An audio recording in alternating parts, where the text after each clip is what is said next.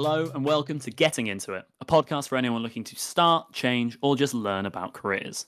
And today, with me for our very first episode is Michael. Michael is a good friend of mine and has been in various roles and is now currently working as a business tax analyst for Deloitte. Hello, Michael. Hi, Joel. Pleasure to be here.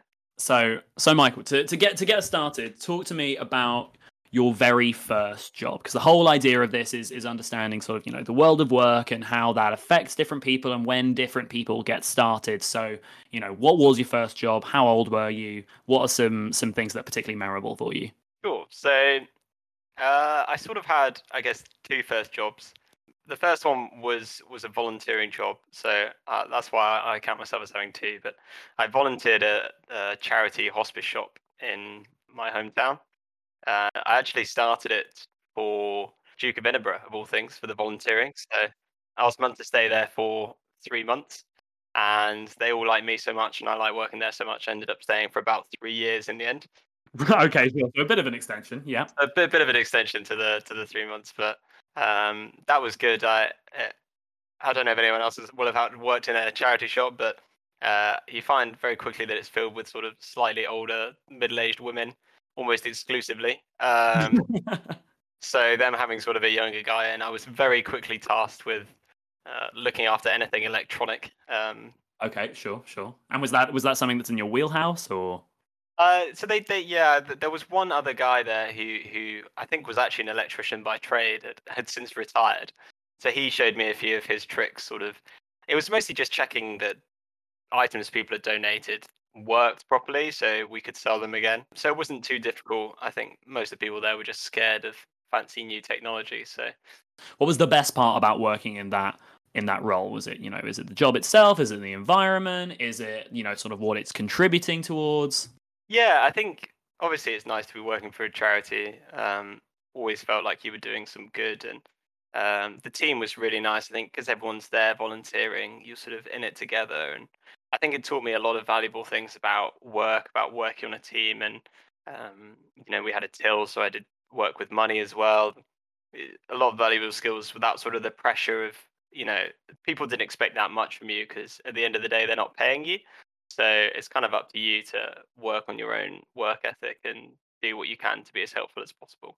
Which I guess is probably quite a nice one to start off with, because it's like it's low stakes and I guess quite a natural environment for, like you say, like learning and working with these kind of valuable skills, which especially, being on a till, having any kind of customer service experience is going to do you a lot of favors later down the line, I'm sure. Yeah, I think that was really good. You see a lot of all sorts of characters in charity shops as well. My favorite were always the sort of 30, 40-year-old men that were going out on a stag do, and they always needed usually a dress or of some sort for whatever fancy dress theme, and obviously didn't want to spend too much, so they'd come to the charity shop. So you often got these sort of burly, bald men, buying the sort of fancy frilly dresses that for all those events they were going to. That sounds excellent. So what was the most useful thing that you left that job with? I think it would be the ability to work with lots of different individuals,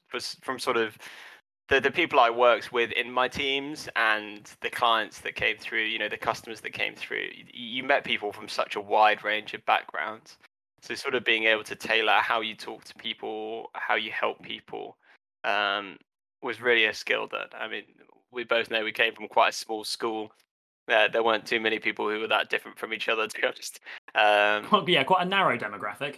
Very narrow demographic. So I thought that was a really good skill, and definitely a skill that I took forward into jobs where I was in bigger teams or in more pressured situations where you have to deal with people who don't think the same as you, and you've got to sort of work out how best to sort of get the team to move forward.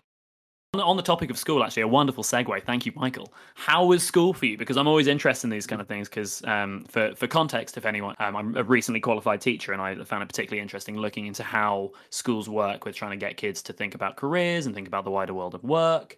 And just understanding how school affects people as they approach sort of professionalism. So generally, how did you find school? Good question. I think overall I had a good experience at school. I think academically, I was fortunate enough to not necessarily struggle all that often. You can say you were good academically and not sound arrogant. That's completely fine. So I enjoyed learning, and I didn't really tend to struggle with the tests. So it was for me, it was more sort of the character building that you sort of go through your formative years. And Interesting. Okay, and so did you feel that school sort of helped to set you up at all for later life? Whether that be in the workplace or just in general. I think in general, possibly, Mm. the skills you learn. And yeah, I think it's quite easy to rebel against school while you're there. Um, it's somewhere you feel you're forced to be, but at the end of the day, the things they're making you do in sort of behavior terms and how you interact with other people are useful life skills at the end of the day. So um, I would say transitioning into a job, I would say sort of my volunteering and my early jobs probably helped more from that perspective, because it is quite a different environment. But what I'm doing right now is obviously a bit more sort of academic in terms of, we do a lot of reading day to day and investigating, and that's some of those skills are a lot similar to sort of school and university. So you do end up using some of those sort of direct skills that you learn then later on as well. Oh, interesting. And do you find that you're sort of? I mean, we'll come back to this later, but do you feel that in your current role you're still able to kind of um, meet that? You said before that you like learning. Like, do you feel that you're still able to do that in your current role? Yeah, so what I'm doing now is actually currently an apprenticeship, so I'm technically an apprentice. It's a level 7 apprenticeship, which I didn't realize existed, which I think is equivalent to sort of postgraduate, sort of master's level.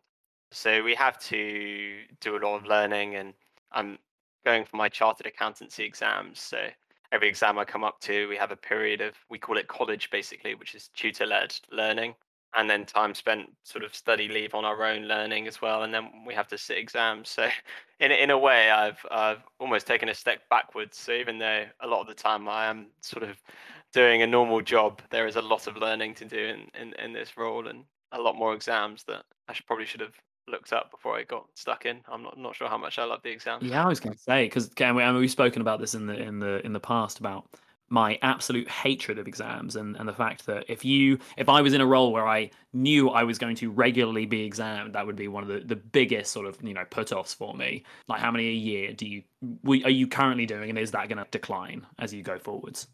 So the apprenticeship is about 3.5 years long.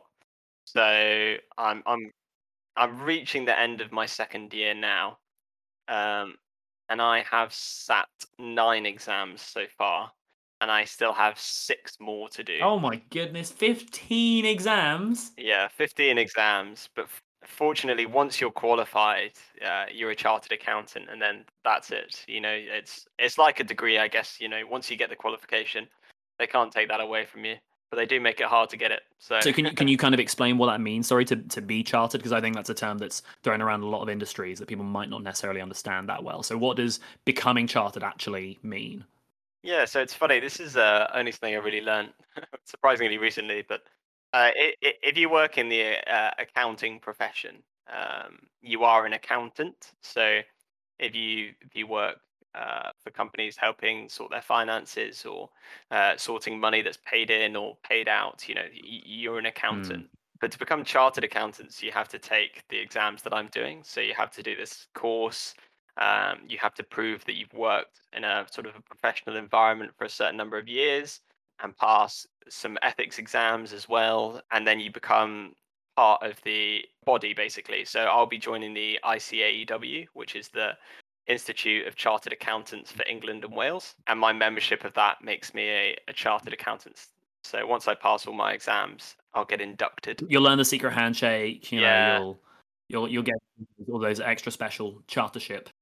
secret wine mixes, secret clubs in London, all that. Yeah, Exactly. Yeah, the seedy underbelly of the accounting world, of course. yeah. Obviously, accountants well known for their wild parties and fun personalities. Famously, accountants are always the most fun people at a party. Oh, 100%. And okay, so when you finished school, or as you were like going into college, did you think, oh yeah, okay, now's my chance, I can go and be a chartered accountant, or did you have sort of other ideas or ambitions in mind at the time? So a lot of the time, I was part of the air cadets growing up, and I really liked flying. I thought it was really cool. I don't know how many sort of 12 to 16-year-old boys, girls, even, it's a very cool thing to do, unless you're scared of it, obviously. But I got lucky enough to get a flying scholarship when I was 16, Sorry, actually. what does that actually mean? So through the cadets, I would drive up to Abingdon every weekend, and I would do training, but also that the people that were on the scholarship were in charge of looking after the planes. So we washed all the planes after the days and things like that. Ah, okay. And then so I did 7 hours of training over sort of a number of weekends.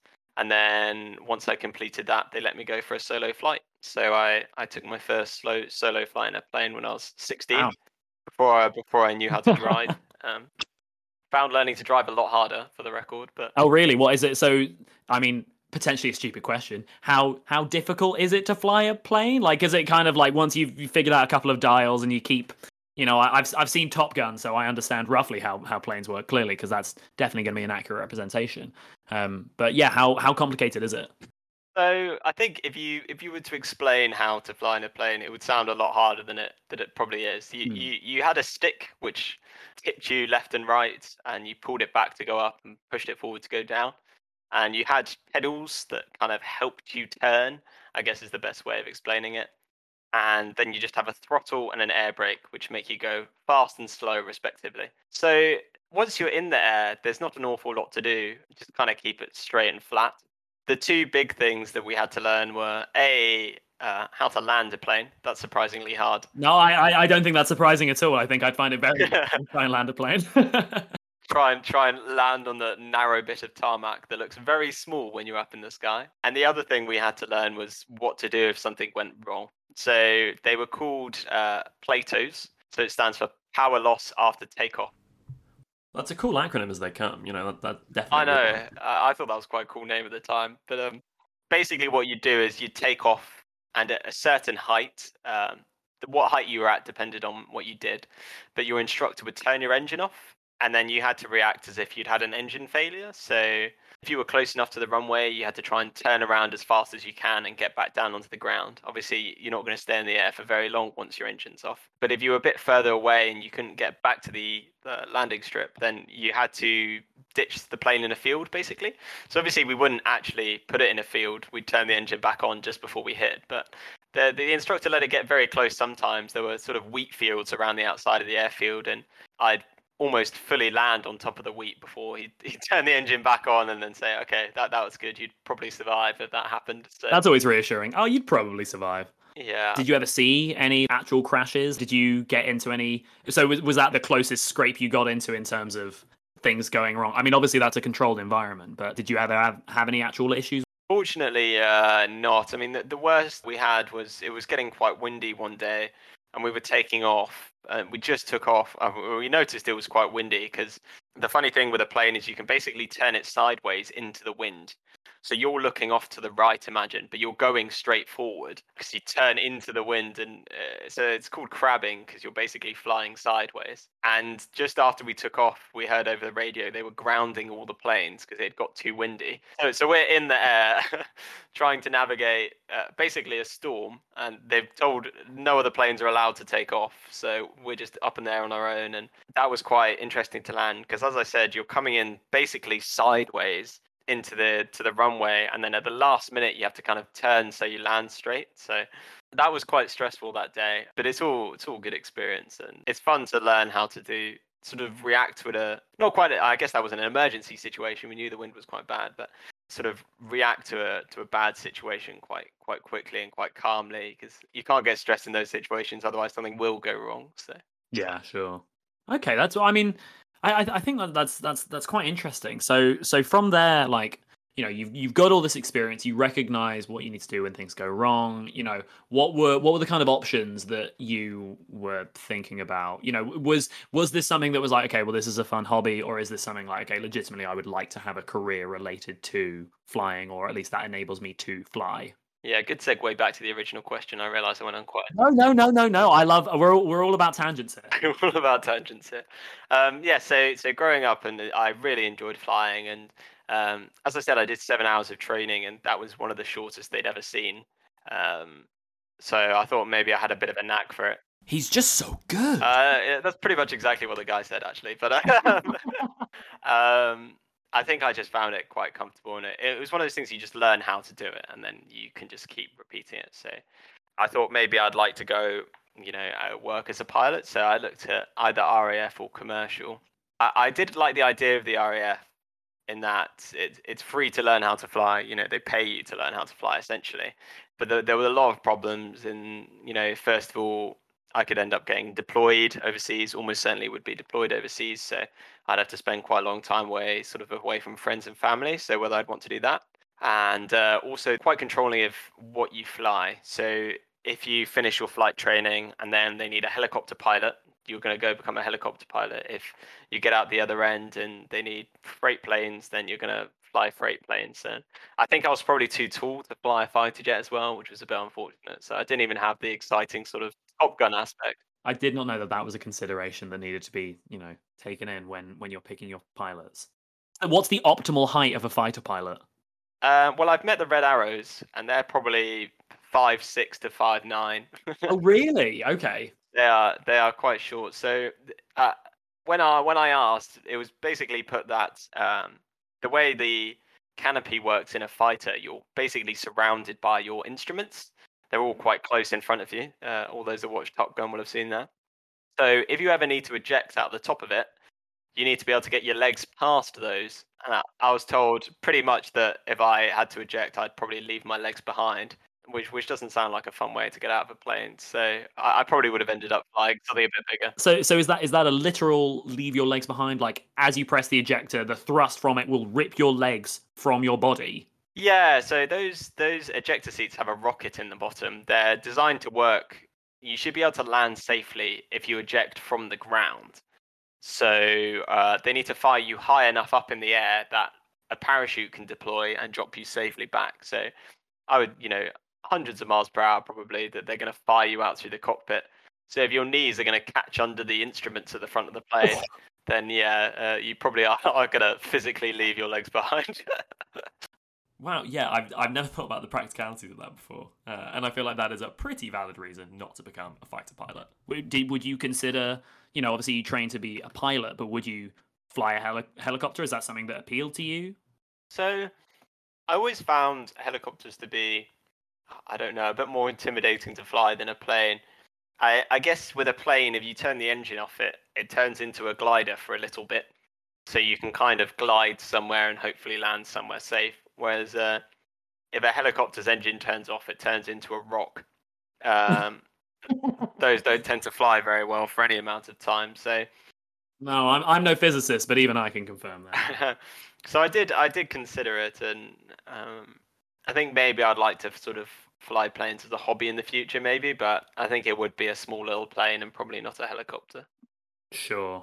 I mean, I think that's probably fair enough. Like I remember one time, Sam, my brother, for context, who is now an engineer at the time, was doing A-level mechanics, and they had a lesson. I can't remember exactly what it was on, but had a lesson looking at the mathematical physics behind why and how a helicopter flies. And apparently, after having that lesson, he was like, "I'm never going in a helicopter. They are ridiculous. Like from a scientific point of view, they just make very, very well, not no sense, because obviously they do work, so there's going to be some logic there, but." It seems like there's a lot that can go very wrong with a helicopter.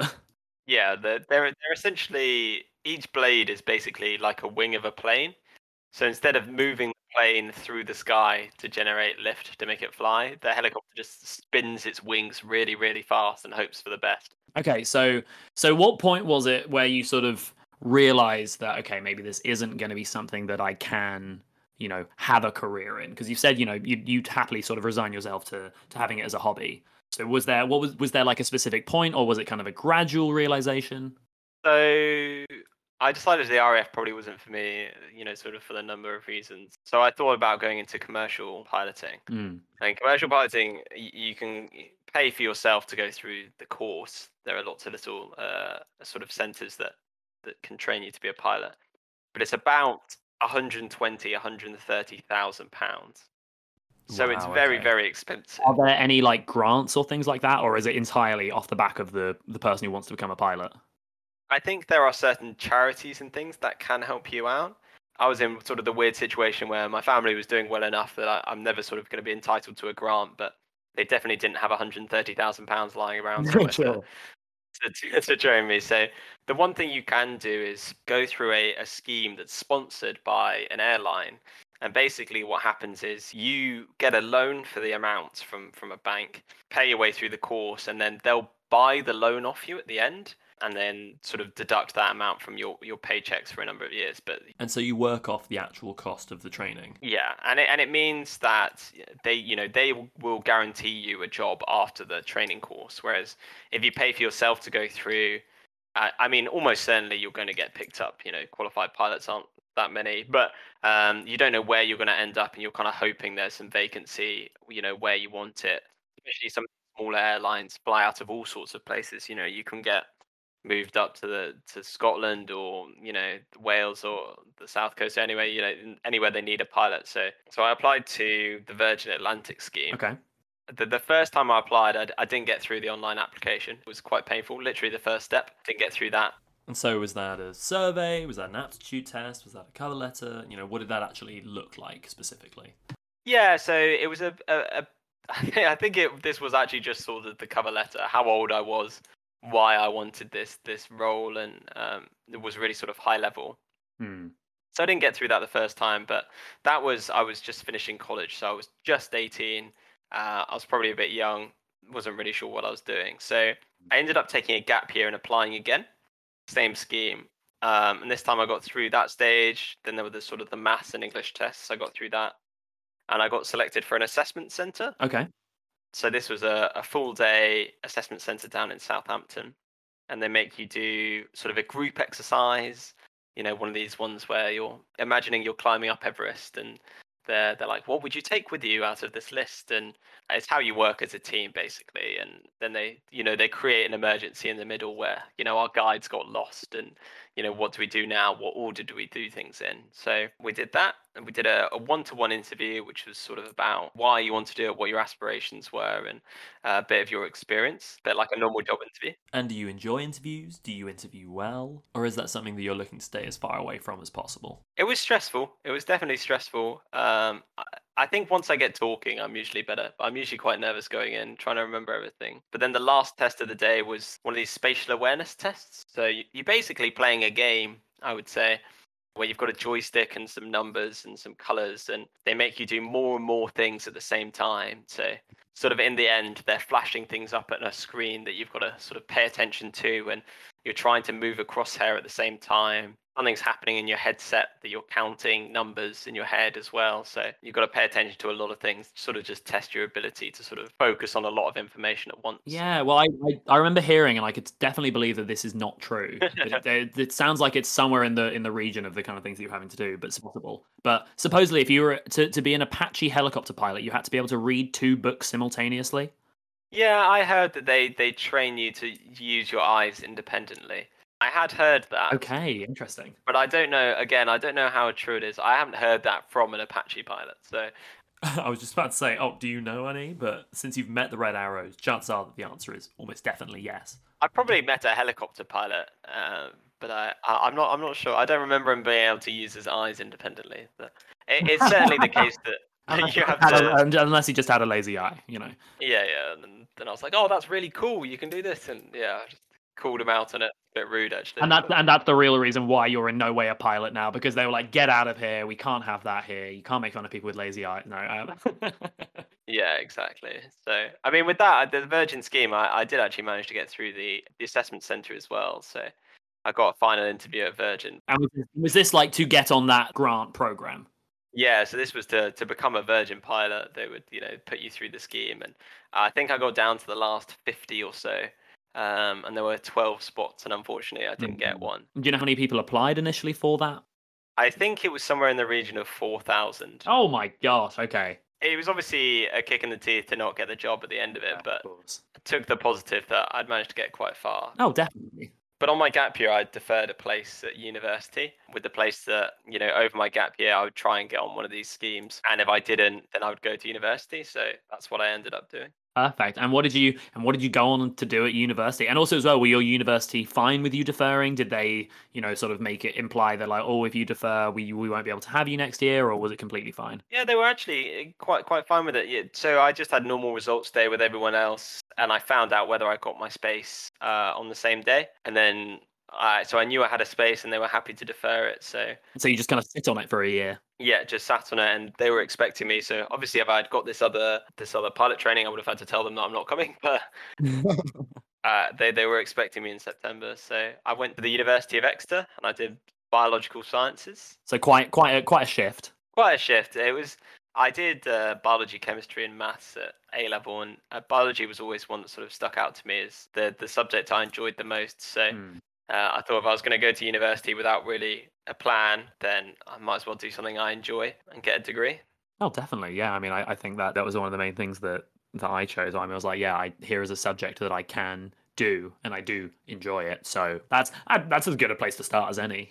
So did you work at all like alongside uni, or was it just focusing on the study? Well, I'd imagine you had probably a very packed timetable. Yeah, so I couldn't work during term time. We had, sort of lectures every day and labs. So then I was sort of catching up over the weekends. But on my gap year, I also worked at Sainsbury's, sort of to fill the time. Classic job. Excellent. What did you do at Sainsbury's? So I was a butcher stroke fishmonger. So I worked on the counters at the back of these supermarkets, which made it, I guess, slightly more interesting. I learned how to sort of cut up meat joints and how to fillet a fish, gut a fish. Does this mean that you've now bought all of the different knives to do all these different procedures properly, and it's now a very elaborate process if ever you're preparing any meat, or are those days behind you now? Have you moved past your butchery days?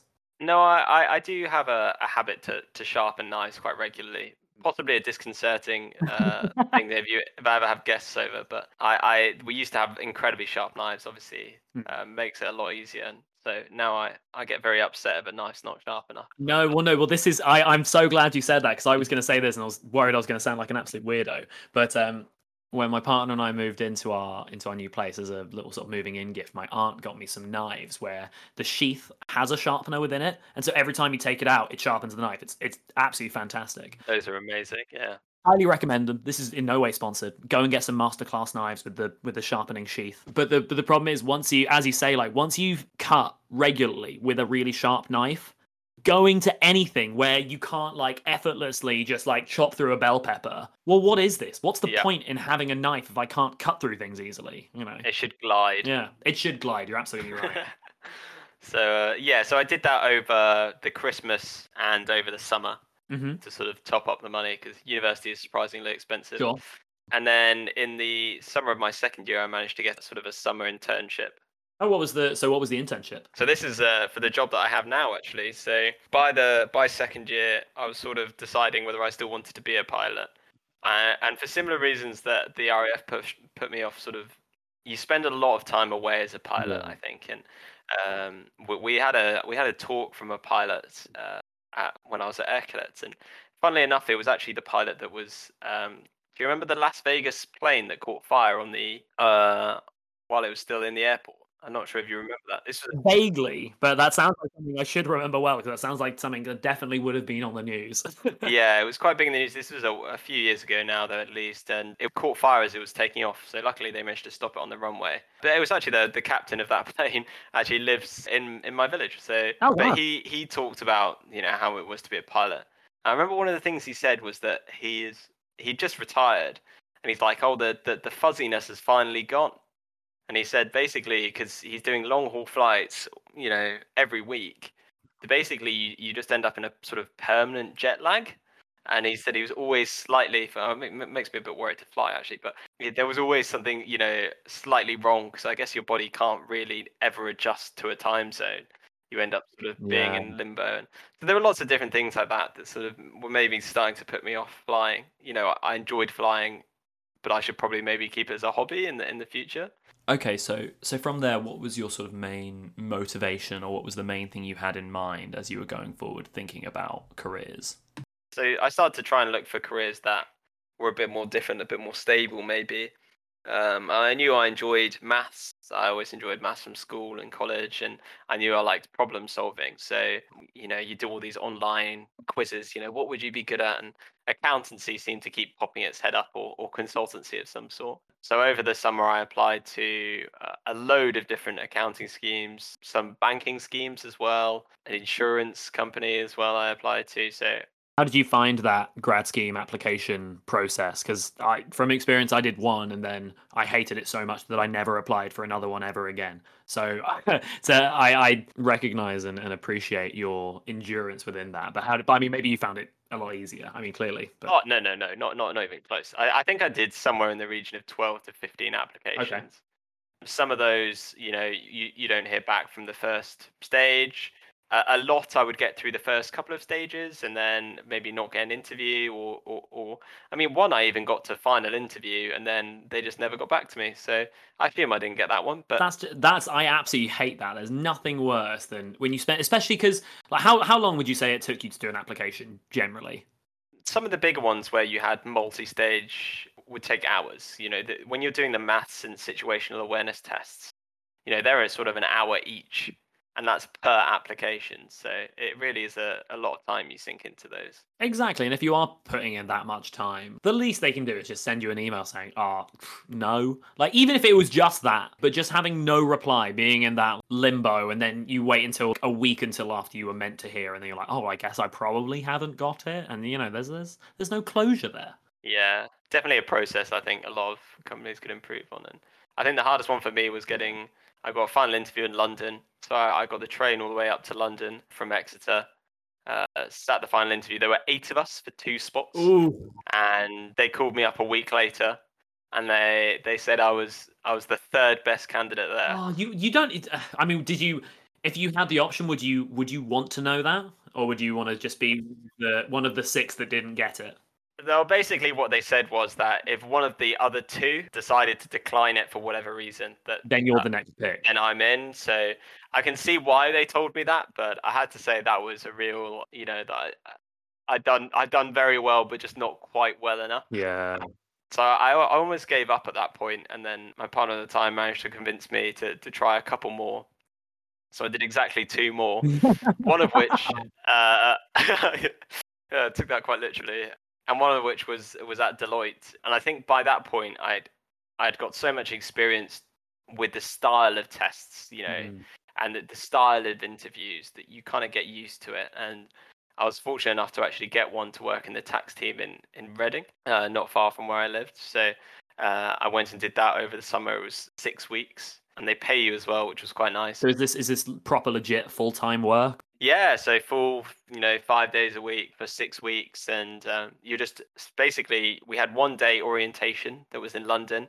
They gave us a laptop and told us how everything worked, and then the next day we were just in the office, and we were expected to sort of go around the office and talk to people and ask if we could help them with anything. And it was quite a thrown in the deep end, but I think it was a really good experience. And at the end of that, they interview everyone for a full-time job. So Are there positions available for all of their interns, or again, is it limited and they're only going to be taking a certain number? in the past, I think they've always had, like comfortably enough slots. I think for our year, it was exactly 1-to-1. So in theory, all of us could get a spot, but obviously, if some people were applying that hadn't done an internship, then those people might end up getting a job. So not everyone on the intake, my intake, or the intake before mine actually got offered a job in the end. Most of us were, and I was lucky enough to be offered a job there as well. So Yeah. So okay, so you had a 1 day orientation and then were thrown into full-time work. I can imagine that was probably quite. I mean, how did you find that? That seems like it could be potentially quite an abrasive experience. Suddenly, like you say, being thrown in the deep end like that. yeah, getting used to the because it is obviously bang in the middle of summer holidays, and as a student, you use summer holidays to catch up on sleep. Well, I certainly did. So getting into a normal sleep cycle was definitely an uphill battle for me. And I mean, luckily, I had a bit of sort of work experience with other jobs. So I sort of had a bit of an expectation, but because it was office work and I'd never done office work before, I did find that very odd. You sort of walk in and try and sit in a desk that's not owned by someone, so you don't upset anyone day one. And Did you not have a set place where you were meant to be working? they had just introduced hot desking when I got there, so They got you. people were meant to be moving around, but as it had only just been introduced, a lot of people had somewhere that there was their favorite spot to sit. Fortunately, one guy was out for sort of, you can take sort of long leave, so he was touring around North America, I think. So I just stayed in his spot every day because I knew knew no one else was going to use it. And was there that moment where he came back and was like, "Get out of my spot," or was he always away the entire time? Well, actually, he was back in for the last week I was there, and I didn't realize he was coming back. So I grabbed my stuff and I walk over to my desk, sort of in my own head a little bit, and I look up and someone just sat there. And obviously, I'd met most of the team by now. I knew pretty much who everyone was, and this random guy, I've never met him before, don't know who he is, and he sat where I always sit. And I kind of panicked a little bit. I had to find somewhere else very quickly, try not look too awkward by sort of standing next to him with all my stuff. But it was a good experience, and it was quite intense, as you said. But they have a system where they call them buddies, so people to look after you and to check your work's going okay. And So kind of like a mentor figure in a way. yeah, like a mentor, and then they had fancy names. So you had a buddy that's 1-to-1, and then they had champions who, Ooh. champions looked after all 6 of you. So there were 2 of those as well. So it was quite a well set up scheme, and they want you to succeed. They want to see the best out of you. So Sure. I mean, it makes it's only going to make more sense. Like if they're paying you, they want to get the money's worth and then get good candidates who can then carry out those jobs well. So yeah, you're right. That does make sense. yeah, So from there, was it just a case of you had a single interview and then that was it? You had the job, or was there more to it? yeah. So I guess they call it a bit of a 6-week interview. You have a partner interview at the end with one of the partners of the firm, and then they all the senior staff and everyone you've worked with get in a big room, and they talk about how each one of you have worked, how well you've worked, and all the rest of it. And then they decide whether they're going to offer you a job. So then so after that they offered me the job, fortunately, and then it was just conditional on me getting a 2-1 or higher from university, and then the job was mine. Okay, so what would you say are the sort of what is the single best thing about this job? What is the single worst thing about this job?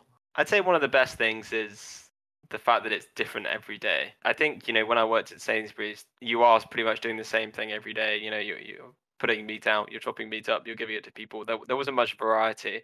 Whereas the different clients I see every day, the different projects I see every day, the different challenges I get every day, they sort of always keep me on my toes. And you constantly being able to learn. And I'm fortunate to have a really good team as well to work with. So I'd say that's sort of up there with my positives. Sure. Sounds like a good environment to work in. Yeah, it is nice. It can be intense, but it is nice. I'm trying to think of the worst thing. I don't want to do that thing where I just say the worst thing is that everything's different every day. But I think one of the hard things can be that it is a very challenging environment. There's a lot to learn, and we're basically giving sort of quite specific tax advice to people that are paying for it. So you don't want to make any mistakes, and people are expecting the best from you all day, every day. And I did a biology degree. I didn't know what any of these words meant when I got into the role.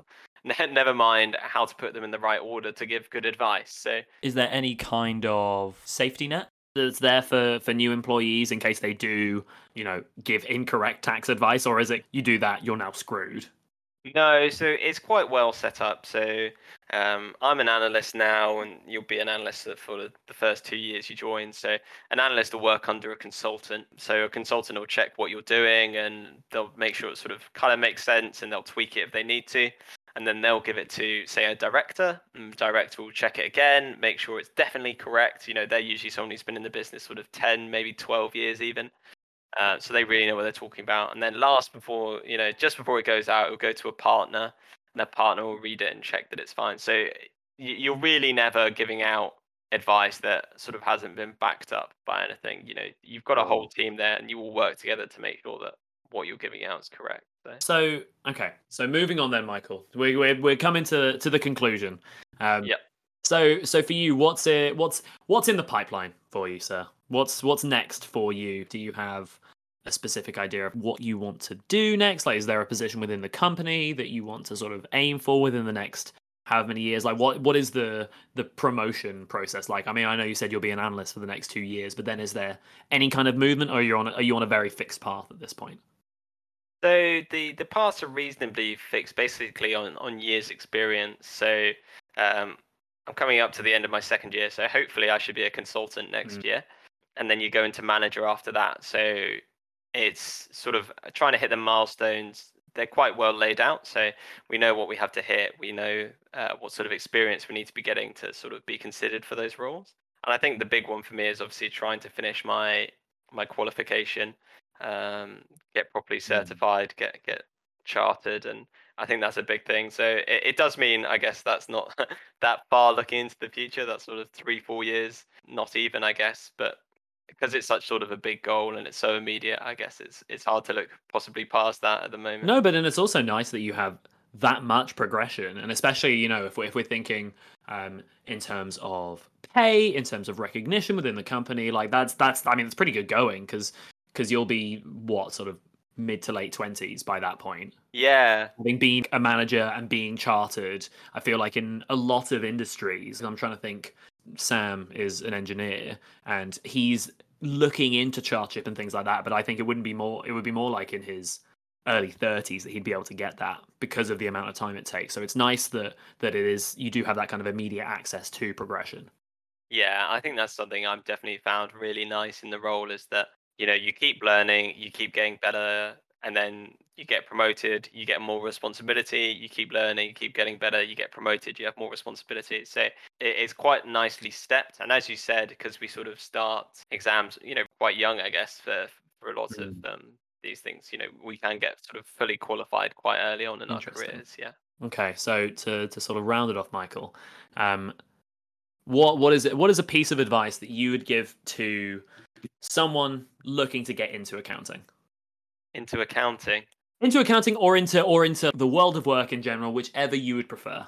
Well, I think so. I guess my advice for both would be try getting a job, whether it's, my oldest brother sort of got a paper round when he was sort of 12, 13 or whatever. And it instilled a work ethic in him that it still inspires me to this day. I think people that manage to get that sort of early work experience, even if it's, like volunteering, like how I started, I think that just gives you experience of what it's like to work in a team and what it's like to work with other people towards sort of a common goal. Sure.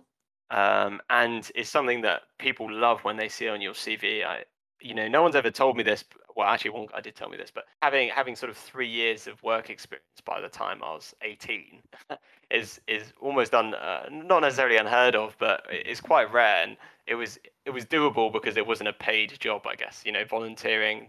There weren't really any barriers to entry, so it meant that I could sort of get the work experience to get on my CV without sort of having to worry about child labour laws. Yeah, but I think where that's also going to come in. It's not just the fact that you have 3 years of working prior to being 18, but 3 years in the same place shows that you're someone that one sticks around. You're not going to move around too much, and two, if you were that bad, they even as a volunteer, they probably would have tried to get rid of you at some point. So it shows that you are someone who's going to stay in one place and is able to actually work well enough with people and get along well enough with people that you can be in the same place for 3 years and it still be amicable and everything work. Yeah, agreed. I think it's definitely something that reflected well, which is nice. And the skills you learn in any role, I would say that's my biggest advice really is try and keep reapplying things you've learned because skills you learn you might not think are useful, but everything's transferable a little bit. So That's a wonderful way to finish. So thank you so much, Michael, for taking the time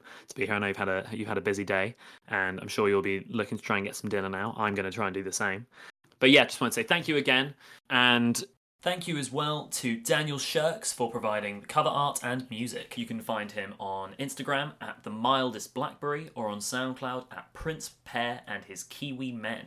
If you have any suggestions for guests or any particular careers that you are interested in learning about, then you can find me on Instagram at Joel Does Creative Things. Finally, if you have time, then please rate and review this podcast as it will help out tremendously as we're getting started. So thank you very much for listening, and we'll see you next time.